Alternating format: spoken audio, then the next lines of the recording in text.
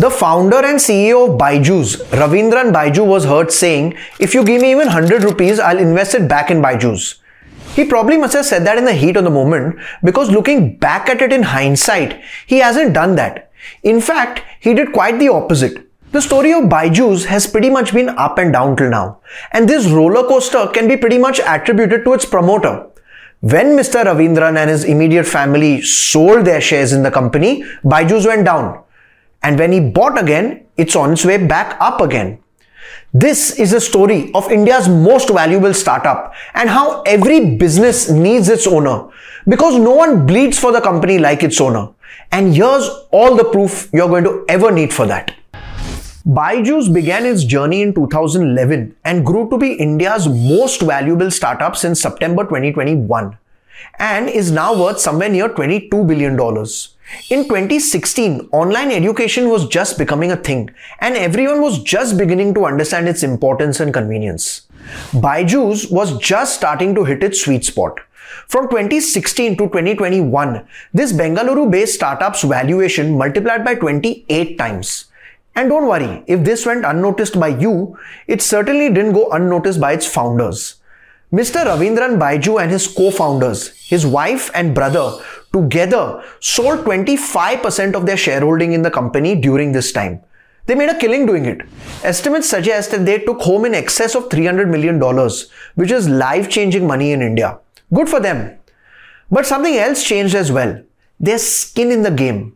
Which means how much they as founders have remaining invested in Byju's. This was the view from the top. The story in total, if you will. Now let's scratch the surface a bit and understand the chronology. आप chronology समझ लीजिए. Mr. Raveendran Byju, his brother Riju and his wife Divya together began selling shares in the company since 2016, but in small quantities. Riju Raveendran began heavy selling in 2020 and by early 2021, he had sold almost all his stake in the company when Byju's valuation had skyrocketed. Now, some people claim that the founders knew the valuation had hit an all-time high during the depths of the pandemic when everyone was stuck at home and EdTech was the only way to continue education. And just to deflect attention, Mr. Raveendran Byju made his brother sell shares at that valuation and took home a handsome amount. Be that as it may, the result of this was that the shareholding of the promoters dropped by more than 25%. This process of promoters of a private company selling shares to existing investors or third parties is called as secondary sale of shares. It happens everywhere and it's a part and parcel of a typical startup. After all, promoters of startups should also reap the benefits of their hard work. Buy a house, pay off debt, and keep some income on the side or whatever else. But selling so much of your stake so fast indicates you're probably not interested in building the company. A few industry experts say that a stake sale by promoters up to a maximum of 10% is alright. Anything beyond this is not comfortable. Yet another one says that an amount of $2 to $3 million should be enough. Then I must ask the question, isn't this a failure of corporate governance on the part of Byju's? How did their board of directors and early investors allow promoters to sell so much stake? Aren't they worried about the future of the company? And I guess it showed up in its results. Byju's is probably at the weakest point in its decade-long journey. The company reported a record loss of 4,588 crores for last year, which is 19 times more than the previous year. Its revenue has almost remained the same year on year. This at a time when the revenue of its two biggest rivals, Unacademy and Vedantu, jumped 4 times. And these results were released after a lag of 18 months, by the way. Mr. Raveendran Byju was under a lot of pressure to firstly declare, then justify these results. He said something along the lines of there being a change in method of accounting last year, due to which revenue needed to be deferred to next year. What I find baffling is how can revenue remain stagnant in a year when edtech firms boomed thanks to the pandemic and online education was practically the only option. Remember, we're talking about the result for the year spanning 1st April 2020 to 31st March 2021. As if this weren't bad enough, a little more than a month ago, there was a report claiming that Byju was planning to lay off 12,000 employees. They denied the report and maintained that they'll be laying off only 2,500 employees as a cost-cutting measure, as they had publicly announced earlier. These are the companies that Byju has acquired. Some famous names in there. 4 out of these have been in 2020 and 2021. I hope the promoters had enough incentive and were fully involved in those deals, because all these recent acquisitions are loss-making companies, which have added to that massive figure of Byju's consolidated net loss.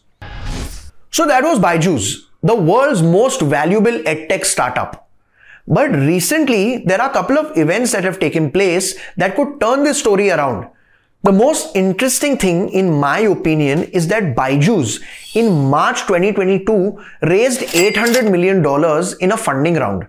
Half of this, of $400 million, was invested by Mr. Raveendran Byju himself, which took his stake in the company from 22% to 25%. Now, this is a statement of intent for some good reasons. Firstly, the promoter has put in money at a very high valuation, which is risky for him, so he'll have more to lose. Secondly, he's taken a loan for this amount and put in the money, so it's double risky for him. Now he's got skin in the game. This round of funding saw Byju's valuation touch $22 billion, which was $17 billion in September of 2021. It also just made a big announcement recently that it plans to turn profitable by March 2023 and has listed a detailed plan to do this. On the strength of this announcement, it raised another $250 million last month from existing investors. Further, they're doing some brave marketing campaigns as well. They're now one of the official sponsors of the 2022 FIFA World Cup in Qatar, making it the first edtech brand to sponsor this prestigious event globally. They've also roped in Lionel Messi as their brand ambassador. All this news amid the layoff news obviously caused a stir on social media. But these are brave decisions one can take only if the promoters are fully on board, because the backlash was pretty big. Then, Byju's also announced very recently that 4 out of their 5 big acquisitions will turn profitable by next year. And don't forget, the company is also planning its IPO pretty soon. In fact, it plans to be listed in India as well as USA. There's also some talk about Byju's wanting to list its newly acquired firm Akash Educational Services separately. Be that as it may, I think Byju's is fully aware of how retail investors have lost money in its new age counterparts like Paytm, Zomato, Nykaa after they have been listed. And Byju's will be eager not to repeat that fiasco when it comes down to its own listing and post that. I'm sure by now all its investors would have figured out the best insurance policy they can take out on Byju's is to have its promoter remaining invested in the company through thick and thin. Now be the first to know about the latest updates on our new news app. Go on your Android or iOS, search for HW News Network. Download our app, choose the language you prefer to get updates in, and be up to date with the latest news.